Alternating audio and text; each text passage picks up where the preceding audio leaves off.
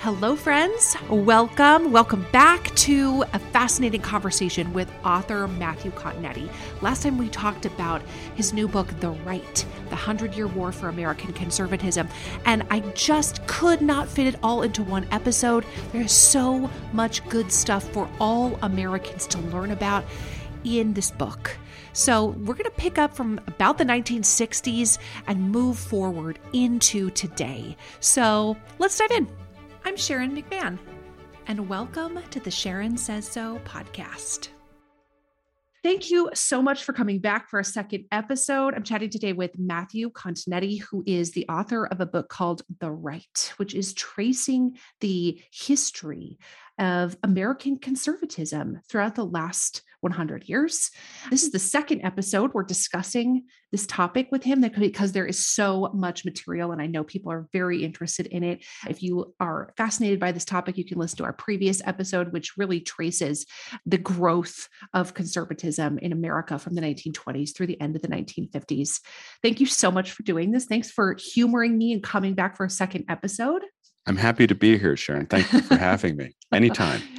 So let's pick up with a couple of characters that I feel like Americans really need to know more about. We focus a lot on some famous senators. We focus a lot on presidents, and rightfully so. They're very impactful.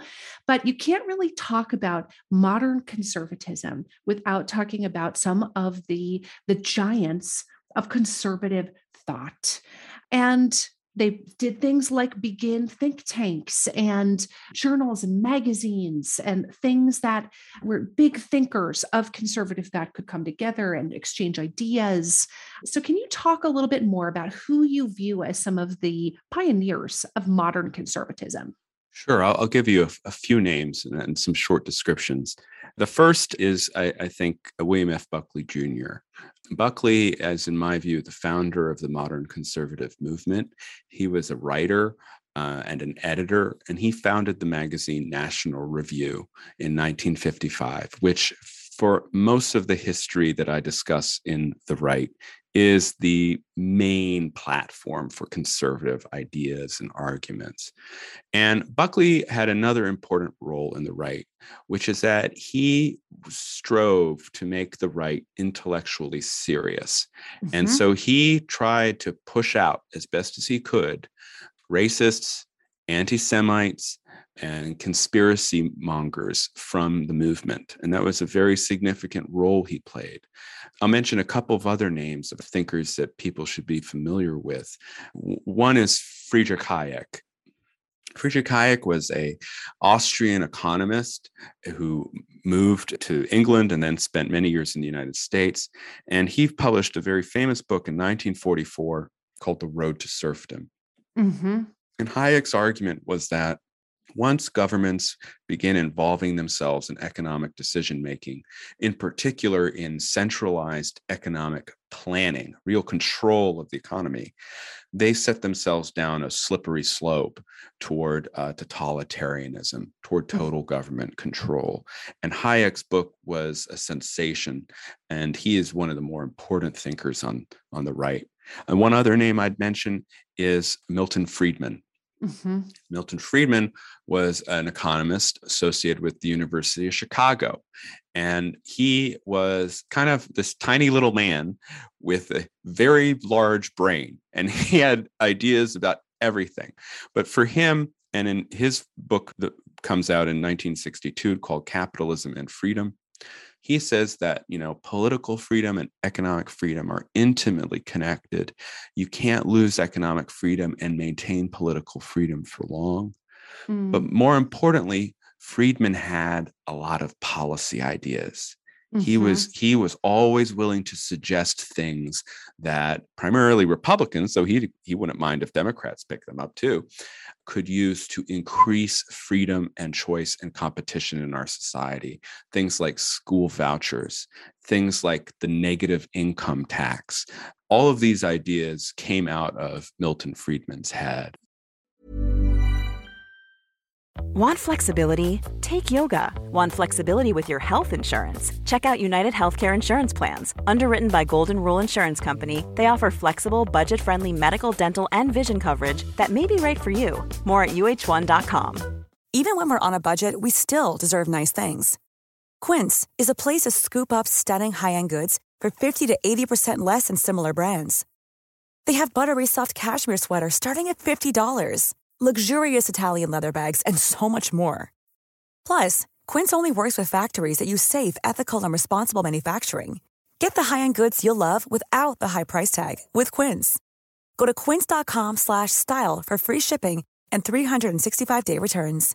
This is Paige, the co-host of Giggly Squad, and I want to tell you about a company that I've been loving, Olive & June. Olive & June gives you everything that you need for a salon-quality manicure in one box. And if you break it down, it really comes out to $2 a manicure, which is absolutely insane. It's also so easy to get salon-worthy nails at home with Olive & June. The difference between how your nails used to look when you did them yourself and now with the Mani system is a complete game changer. The best thing about Olive & June, too, is it's a quick dry. Dries in about 1 minute, lasts for 5 days, and full coverage in up to 1 to 2 coats. Visit oliveandjune.com/perfectmani20 for 20% off your first system. That's oliveandjune.com/perfectmani20 for 20% off your first system.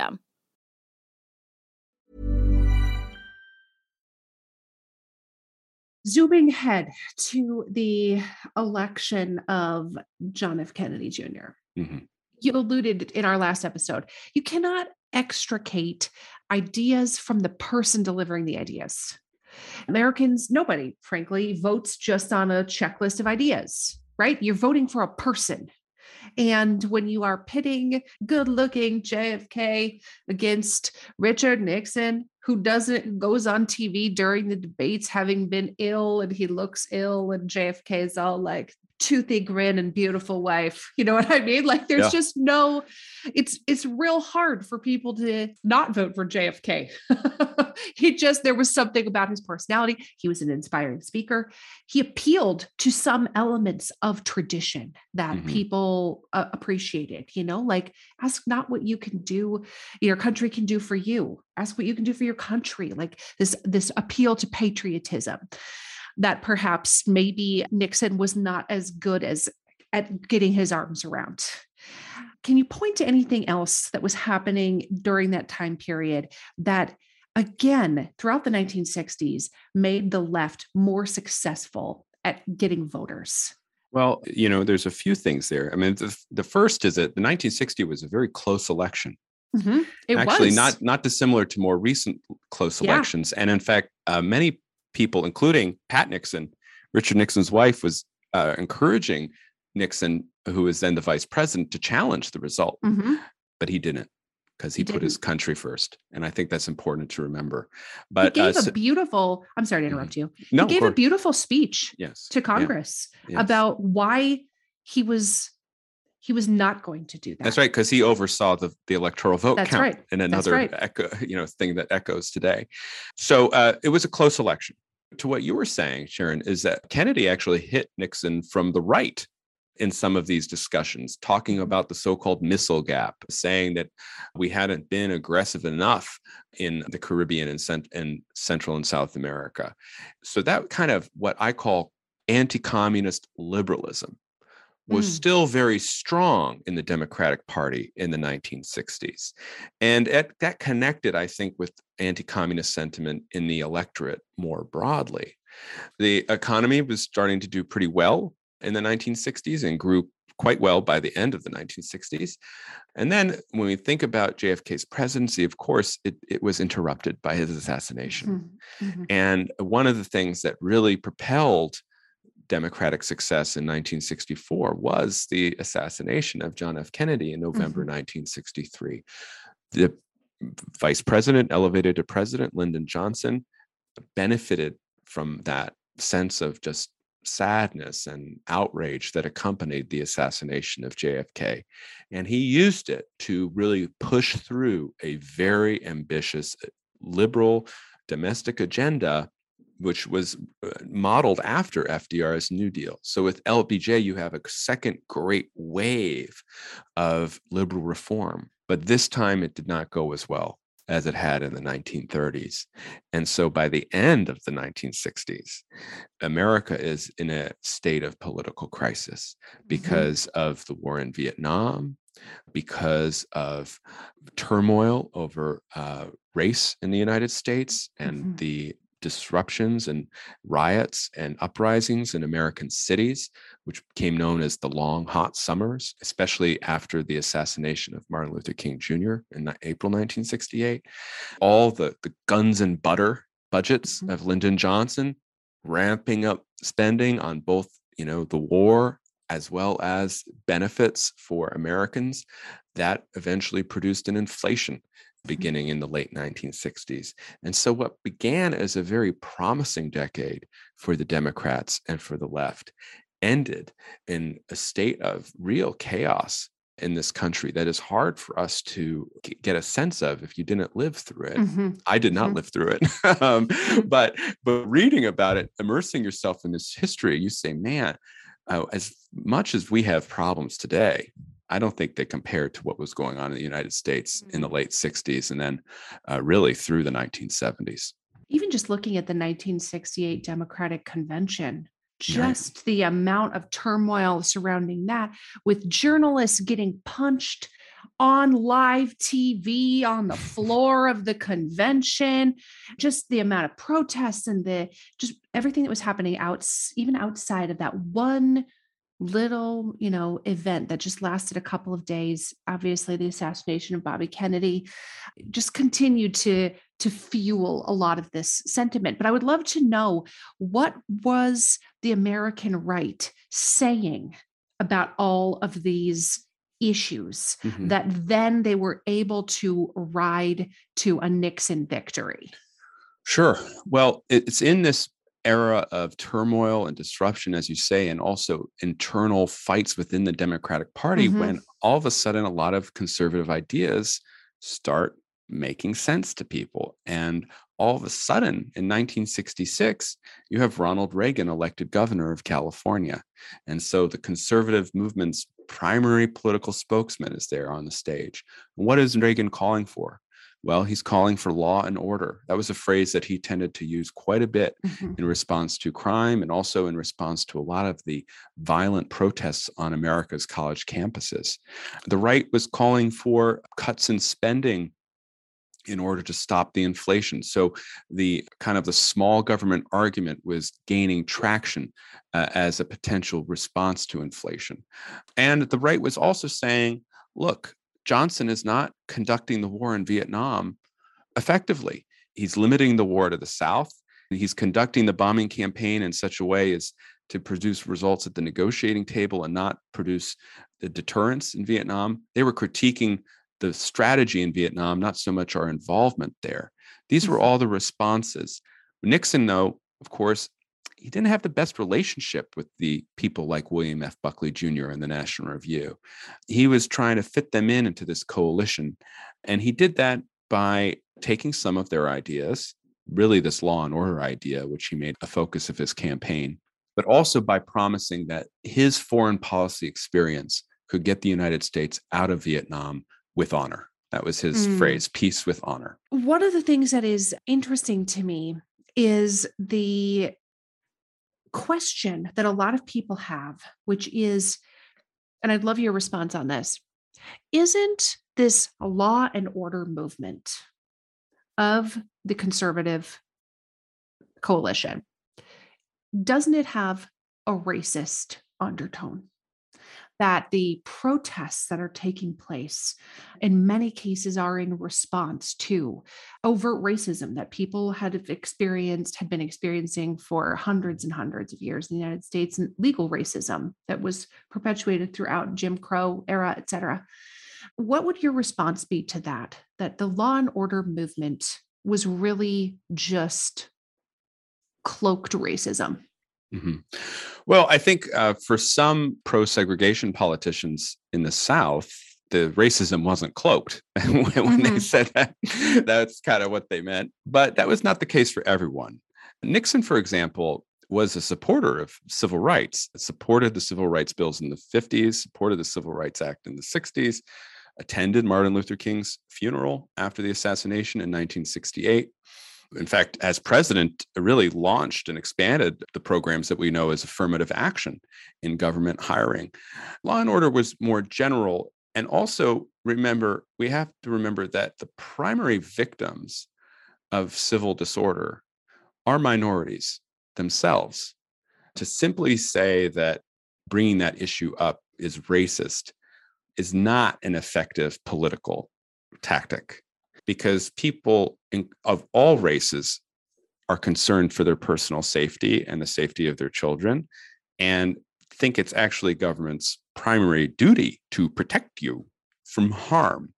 And so crime became a huge issue in American politics beginning in the 1960s. And it became an issue that really helped a lot of Republicans who made this case that we needed to be tough on crime.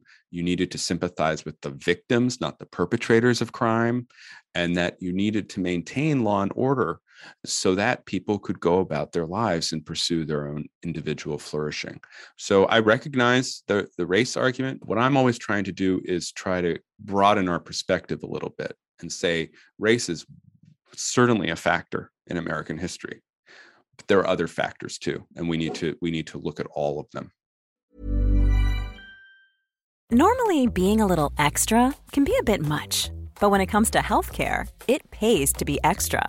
And United Healthcare makes it easy with Health Protector Guard fixed indemnity insurance plans. Underwritten by Golden Rule Insurance Company, they supplement your primary plan, helping you manage out-of-pocket costs without the usual requirements and restrictions like deductibles and enrollment periods. So when it comes to covering your medical bills, you can feel good about being a little extra. Visit UH1.com to find the Health Protector Guard plan for you. We've all had those embarrassing moments where maybe you've taken your shoes off and you realize like, oh no, that is not a good smell. Fortunately, Lume Whole Body Deodorant is making it so none of us ever have to worry about that again. Unlike certain other products, Lume is powered by mandelic acid to control odor in a new way. It delivers outrageous 72-hour odor control everywhere one might like to use it. In fact, it was patients' concerns about odor that originally inspired the OBGYN who invented Lume. Fast forward 6 years, and her game-changing whole body deodorant now has over 300,000 5-star reviews. And it works without using heavy perfumes that mask odor, which I really appreciate. Lume's starter pack is perfect for new customers. It comes with a solid stick deodorant, cream tube deodorant, which is my favorite, and 2 free products of your choice, like deodorant wipes or a mini body wash. It also has free shipping. And as a special offer for listeners, new customers get 15% off all Lume products with our exclusive code. And if you combine the 15% off with the already discounted starter pack, that's like 40% off their starter pack. So use code Sharon at LumeDeodorant.com. That's LumeDeodorant.com. Mother's Day is almost here, and I want to take just a quick second to appreciate not only my mom, all the moms out there, but anyone who has taken on the role of caregiver. You do everything for someone else. And now it's time to do something for yourself. And that includes starting with your skin. And I've been using our sponsor OneSkin's products for a while now. And I have to tell you, I am really enjoying them. They are very easy to incorporate into my skincare routine. I am really liking the eye cream. And the secret is OneSkin's proprietary OS1 peptide. It is the first ingredient proven to switch off the aging cells that cause lines, wrinkles, and thinning skin, and they have several studies to back it up. OneSkin is the world's first skin longevity company. By focusing on the cellular aspects of aging, OneSkin keeps your skin looking and acting younger for longer. Get started today with 15% off using code Sharon at oneskin.co. That's 15% off oneskin.co with code Sharon. And after your purchase, they'll ask where you heard about them. Please support this show and tell them we sent you.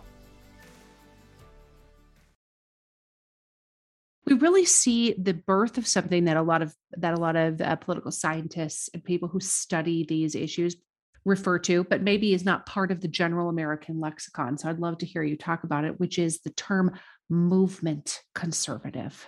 Sure. We really see movement conservatism begin in the 70s and flourish dramatically in the 1980s. Can you tell us a little bit more about what movement conservatism is? Sure.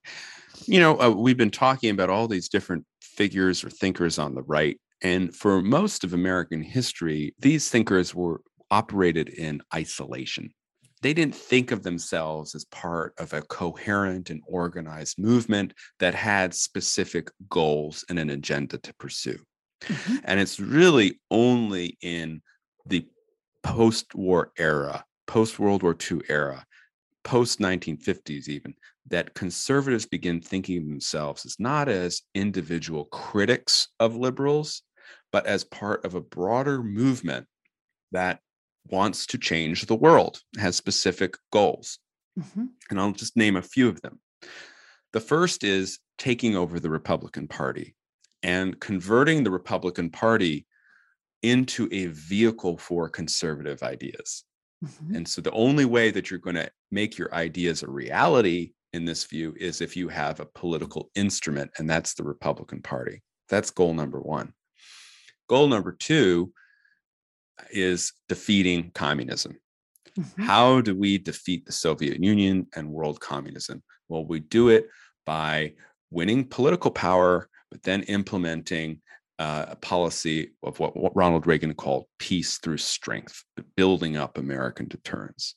And then finally, final goal was, how do we reorient the Supreme Court toward the Constitution and the original ideas of the Constitution and the text of the Constitution? How do we do that? Well, we do that by creating a conservative legal movement whose primary idea is that American judges need to view themselves not as policymakers, but as people who wake up in the morning and spend their days figuring out whether cases or laws conform to the original meaning of the Constitution. So I think when we talk about the conservative movement or movement conservatism, it's all of those things in one package directed toward political victory. Mm. And then do you feel like movement conservatism, like that repackaging of the ideas, is eventually the catalyst for moving a lot of these conservative ideals into the mainstream in a way that it had not seen before with that level of success? I think that's a great question. I would put it this way. I would say events moved conservative ideas into the mainstream. So the fact that America felt humiliated by Vietnam and by the Iranian hostage crisis, the fact that people had gas lines and that their purchasing power was eroding because of stagflation, the fact that, as we discussed, of rising violent crime. What am I worried? What is going on? I can't walk down the streets and feel safe. These facts made conservative ideas legitimate all of a sudden, because they seem to be the only ideas that were responding to the realities of the moment. Mm-hmm. What the conservative movement did was provide ways to take those ideas and to make them actual, right? Actualize them. And you did that through think tanks, you did that through philanthropy, and then you did that by winning elections. And the key figure here is Ronald Reagan, mm-hmm. because he was able to make the ideas simple and appealing to a lot of people. And unlike most spokesmen for conservatism, he didn't scare anybody. This mm-hmm. is a big deal in American politics. You don't want to scare people. And Ronald Reagan didn't scare people. People liked Ronald Reagan. And so he brought conservatives into power in Washington, And that's when this conservative movement could begin actually trying to put its ideas into practice, which is what it's been doing for the last 40 years. That's such an interesting point, that is perhaps one of Reagan's enduring impacts, his enduring popularity, is that he did not operate from a position of rhetoric that was terrifying to people. It had a more inspirational quality to it. If you look back at some of his speeches, like where he's giving his speech with Nancy by his side at the foot of the Statue of Liberty, he's inciting this feeling in many people of possibility. I would love to hear more about the impact of the topic of abortion from your perspective on conservative thinking. Well, when you begin to think about, what actually motivates people to participate in our political process, there are a few big things, right? There are a few big issues. Abortion and opposition to abortion is, I think, maybe one of the central key catalysts for political change in America, beginning with the Supreme Court's decision, Roe v. Wade in 1973. And that's when it becomes an issue, because what Roe v. Wade did was basically strike down all the state laws restricting abortion, and to varying degrees, and then imposing a new system on the nation, which basically allowed abortion up to the moment of delivery. This immediately brings into existence the pro-life movement. The first March for Life in the United States occurs very shortly after the Roe decision. The Republican Party, not clear where it stood on abortion. And in fact, Gerald Ford against Jimmy Carter in 1976, it's not clear which of those candidates was more pro-life than the other, in fact. By the time you get to Reagan, however, Reagan's presidency, he is definitely standing for the pro-life cause. He writes a short book in 1984 called Abortion and Conscience of a Nation, where he says one of his major regrets in political life was a bill he signed as governor of California that liberalized abortion law. And this trend of Republican politicians standing against abortion increases during and then after Reagan's presidency. And what it's tied to is the introduction into the Republican coalition of the Christian right, and changing the nature of how Republican politicians view some of these social issues. Now, what's interesting is that evangelical Christianity had not really agreed with Catholics, say, on contraceptives and abortion until the late 1970s. But by the time you have Reagan as president, you have what's essentially a coalition of religious conservatives, Protestant and Catholic, that are for kind of the traditional views on some of these hot button issues. And that remains, of course, the case up till today. What do you think that is? Why do you think that has become such a central point around which conservatives have gathered? Well, it gets to some of the most personal views on theology, on human nature, on personal decision making. And it also gets to a broader idea of who decides, who actually decides. And I think one strength that the conservatives and the Republican Party have had over the years is that they are standing for legislatures to decide these most personal and controversial issues, whereas liberals and Democrats tend to stand with judges and policy experts to make the decisions. And so one of the key points of the conservative legal movement and the pro-life movement has always been that abortion is a matter that should be decided by the states or decided by the elected Congress. Why? Because you have accountability there. If you don't like the law that your state legislature or that your congressman passes, you can vote them out. You cannot vote out judges. You cannot vote out bureaucrats. And so when you see in the last 40 years, 50 years, the Republican Party become more populist is a word that we hear a lot about it. It's exactly this. It's this idea that it should not be unelected and unaccountable officials making some of these decisions that really go to the most personal values, issues about where your kids go to school or what they're taught. It's the same thing. Who should be making those decisions? Should it be the parents? Should it be the people that the parents elect? Or should it be bureaucrats, judges, HR officials, what have you? That's really the dividing line. And so I think that's why you see kind of the rise of the so-called single issue voter, whether it's on abortion or whether it's on guns. That's been an important element. Hi, friends. It's Sharon. If you enjoyed a recent episode with author and public theologian Isa McCauley, then I have the perfect podcast recommendation for you. No Small Endeavor. Produced by Great Feeling Studios and PRX, No Small Endeavor is an acclaimed podcast series that explores what it means to live a good life. Each episode, host and award-winning theologian Lee C. Camp brings you thoughtful conversations with artists, philosophers, politicians, and theologians like Hollywood legend Rob Reiner and civil rights hero Reverend James Lawson about what it means to find true happiness and flourish in our everyday life. So don't miss out. Follow No Small Endeavor on Apple Podcasts, Spotify, or wherever you're listening now, and tell them I sent you.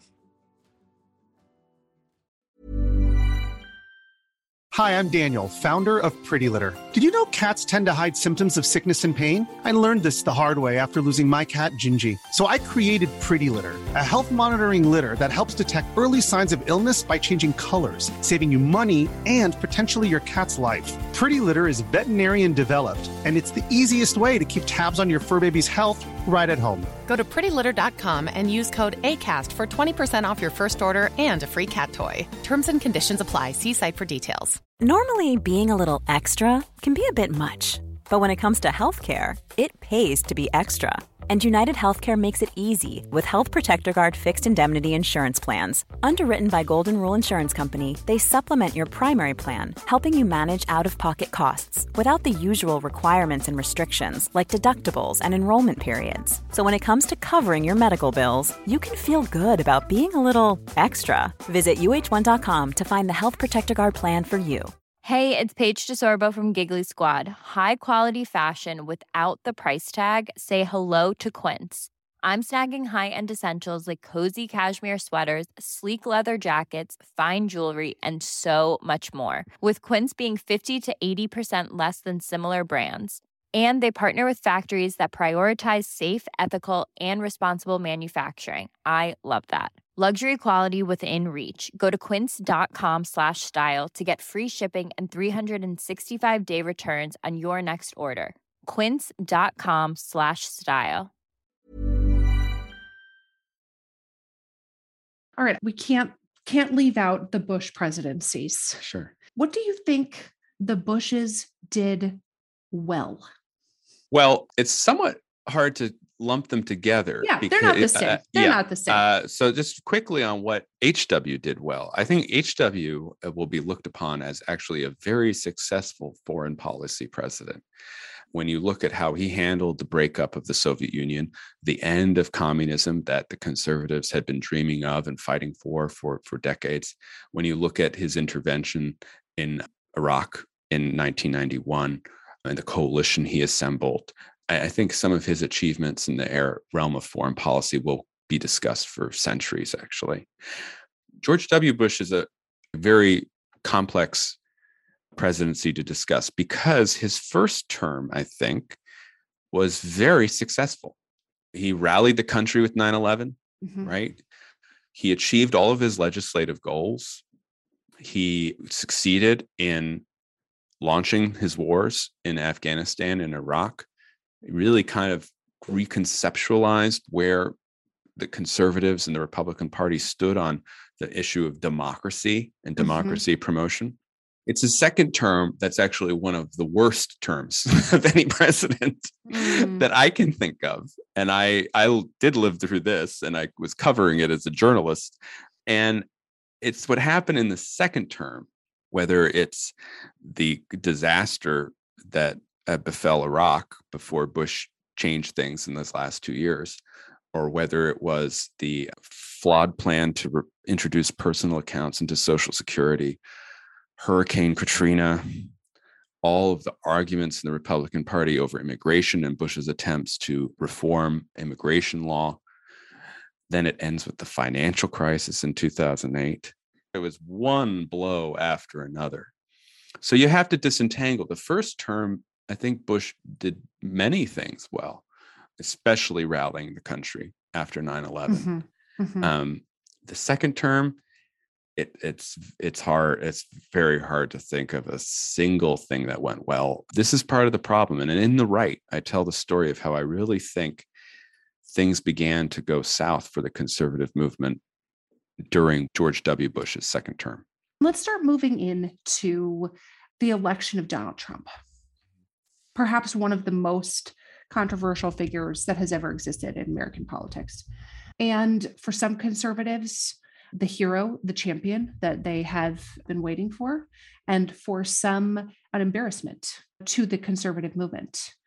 I would love to hear more about what you think were the forces that brought Trump to power. What was happening that allowed him to get elected? Well, a couple of things. The first thing is, just as Bush W's first term was more successful than his second, Barack Obama's first term was much more successful than his second. And people tend to downplay what was happening in America and the world in the final 2 years of Barack Obama's term as president. And when I go through and I list in The Right all of the various things were happening in the world, whether it's the rise of ISIS, whether it's Russia's annexation of Crimea, terror attacks in Europe, terror attacks in the United States. When you look at what's happening at home during Obama's final years with the rise of the Black Lives Matter movement and kind of civil disruptions and violence there. And when you look also at certain promises Obama made about how he didn't have the authority to expand his DACA program, which he then reversed after he had lost the 2014 midterm election, you got this general sense among a lot of conservatives that the system was not working, that nothing was stopping these potentially disruptive trends. And so you had been building throughout Obama's presidency a sense that conservatives and Republicans needed to go outside the normal system of politics to find a way to arrest the decline of the United States. And this led them, in my view, led many, not all, to Trump. And then you get to that other Democratic president, which is Trump's candidate that he ran against in 2016 was Hillary Clinton, who had been in politics, in the political spotlight since 1992, whom people view through very different lenses, whether they're a supporter or an opponent. And Trump benefited from this juxtaposition with Hillary because he was the person who was running against the establishment. And there was no one who better represented that establishment than Hillary Clinton. First Lady, United States Senator, Secretary of State. I mean, she is the establishment. And people often say, Trump was the most unpopular major party candidate in the history of Gallup polling in 2016. But they forget that the second most unpopular candidate in the history of Gallup polling in 2016 was Hillary Clinton. And she was the known quantity. And I think in 2016, there was enough of disappointment with the way that the Obama administration was ending in a few key states that people were willing to say, I'm going to go with the risk rather than the person I know. And that was enough to get Trump his electoral college victory in 2016.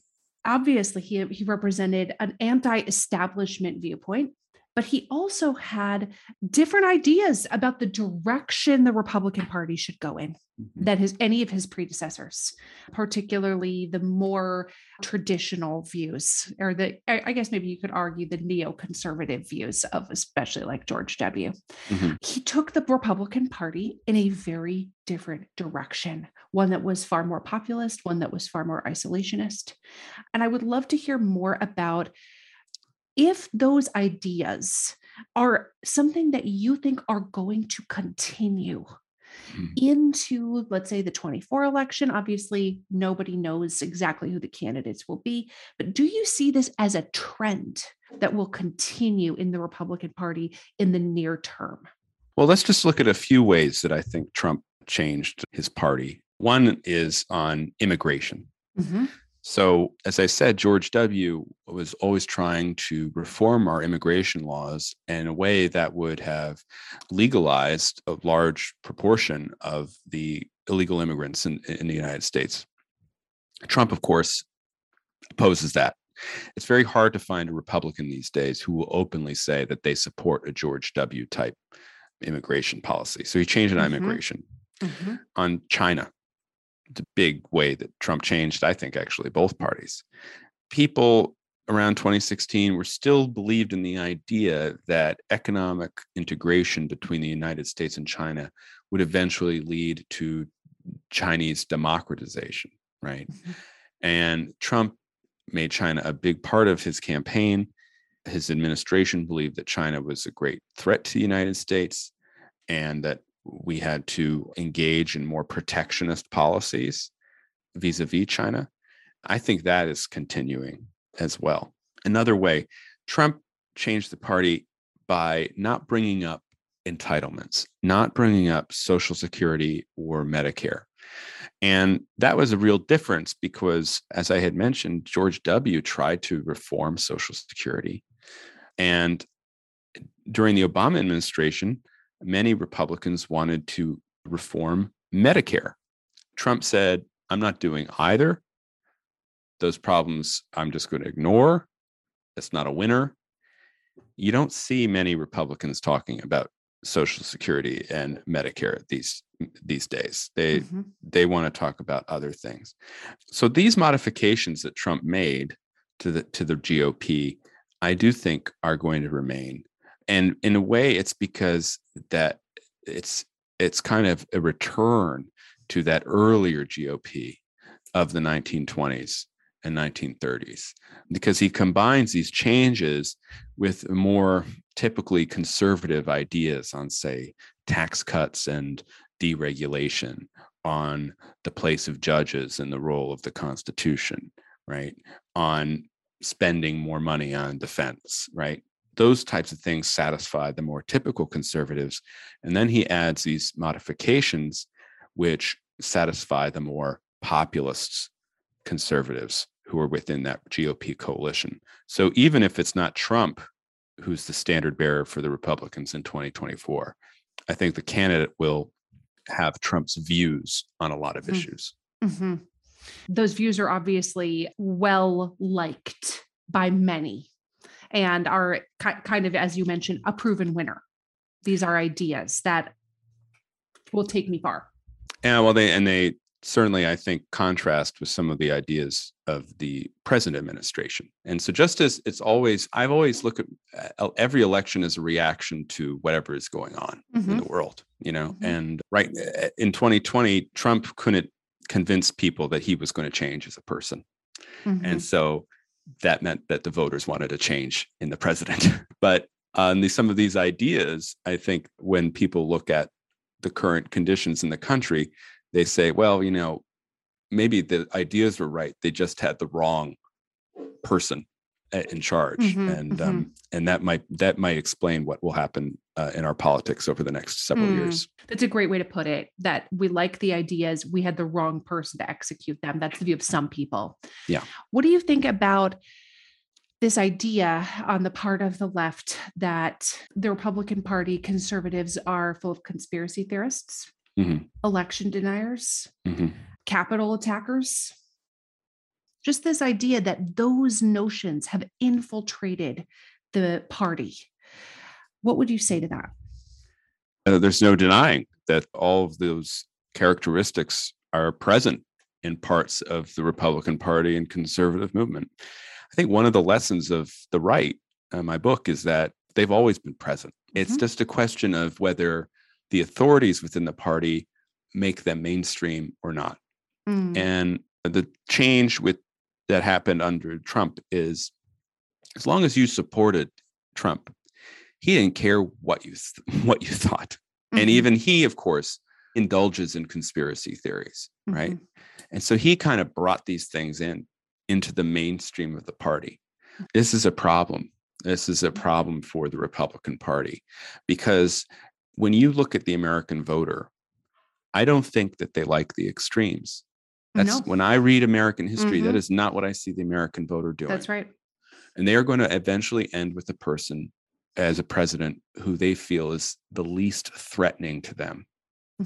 And if they look at the Republican Party and all they think is January 6, 2021, or all they think is ravings about how the 2020 election was stolen, they're not going to elect a Republican.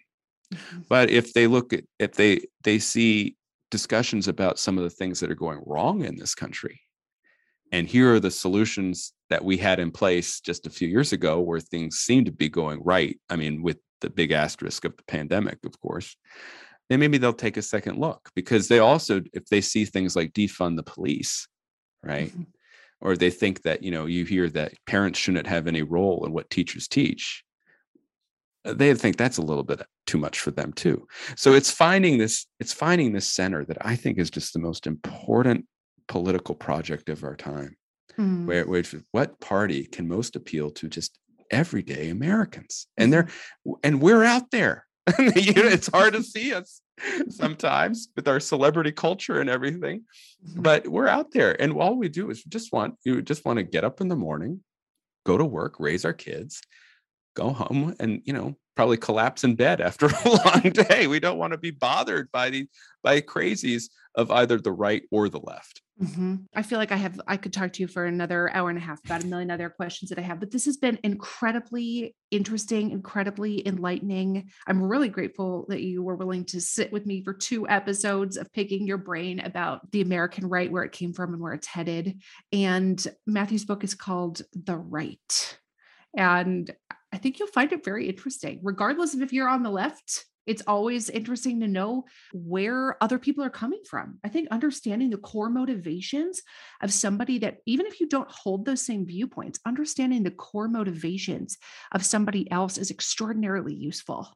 And if you are on the right, I think it will be interesting for you to understand more about how you likely got to believe what you do believe. Maybe you don't even realize it, but it will be very informative. So tell everybody where they can follow you. Are you on Twitter? Where can they follow you? I am on Twitter. I'm at Continetti. So that's CONTINETTI. And then that has links to my page at the American Enterprise Institute and the page for my book, The Right, The 100-Year War for American Conservatism. And I hope everybody gets a chance to read it. Thank you so much for having me on your show. Oh, it's been a pleasure. Thank you so much. Thank you so much for listening to the Sharon Says So podcast. I am truly grateful for you. And I'm wondering if you could do me a quick favor. Would you be willing to follow or subscribe to this podcast, or maybe leave me a rating or a review? Or if you're feeling extra generous, would you share this episode on your Instagram stories or with a friend? All of those things help podcasters out so much. This podcast was written and researched by Sharon McMahon and Heather Jackson. It was produced by Heather Jackson, edited and mixed by our audio producer, Jenny Snyder, and hosted by me, Sharon McMahon. I'll see you next time.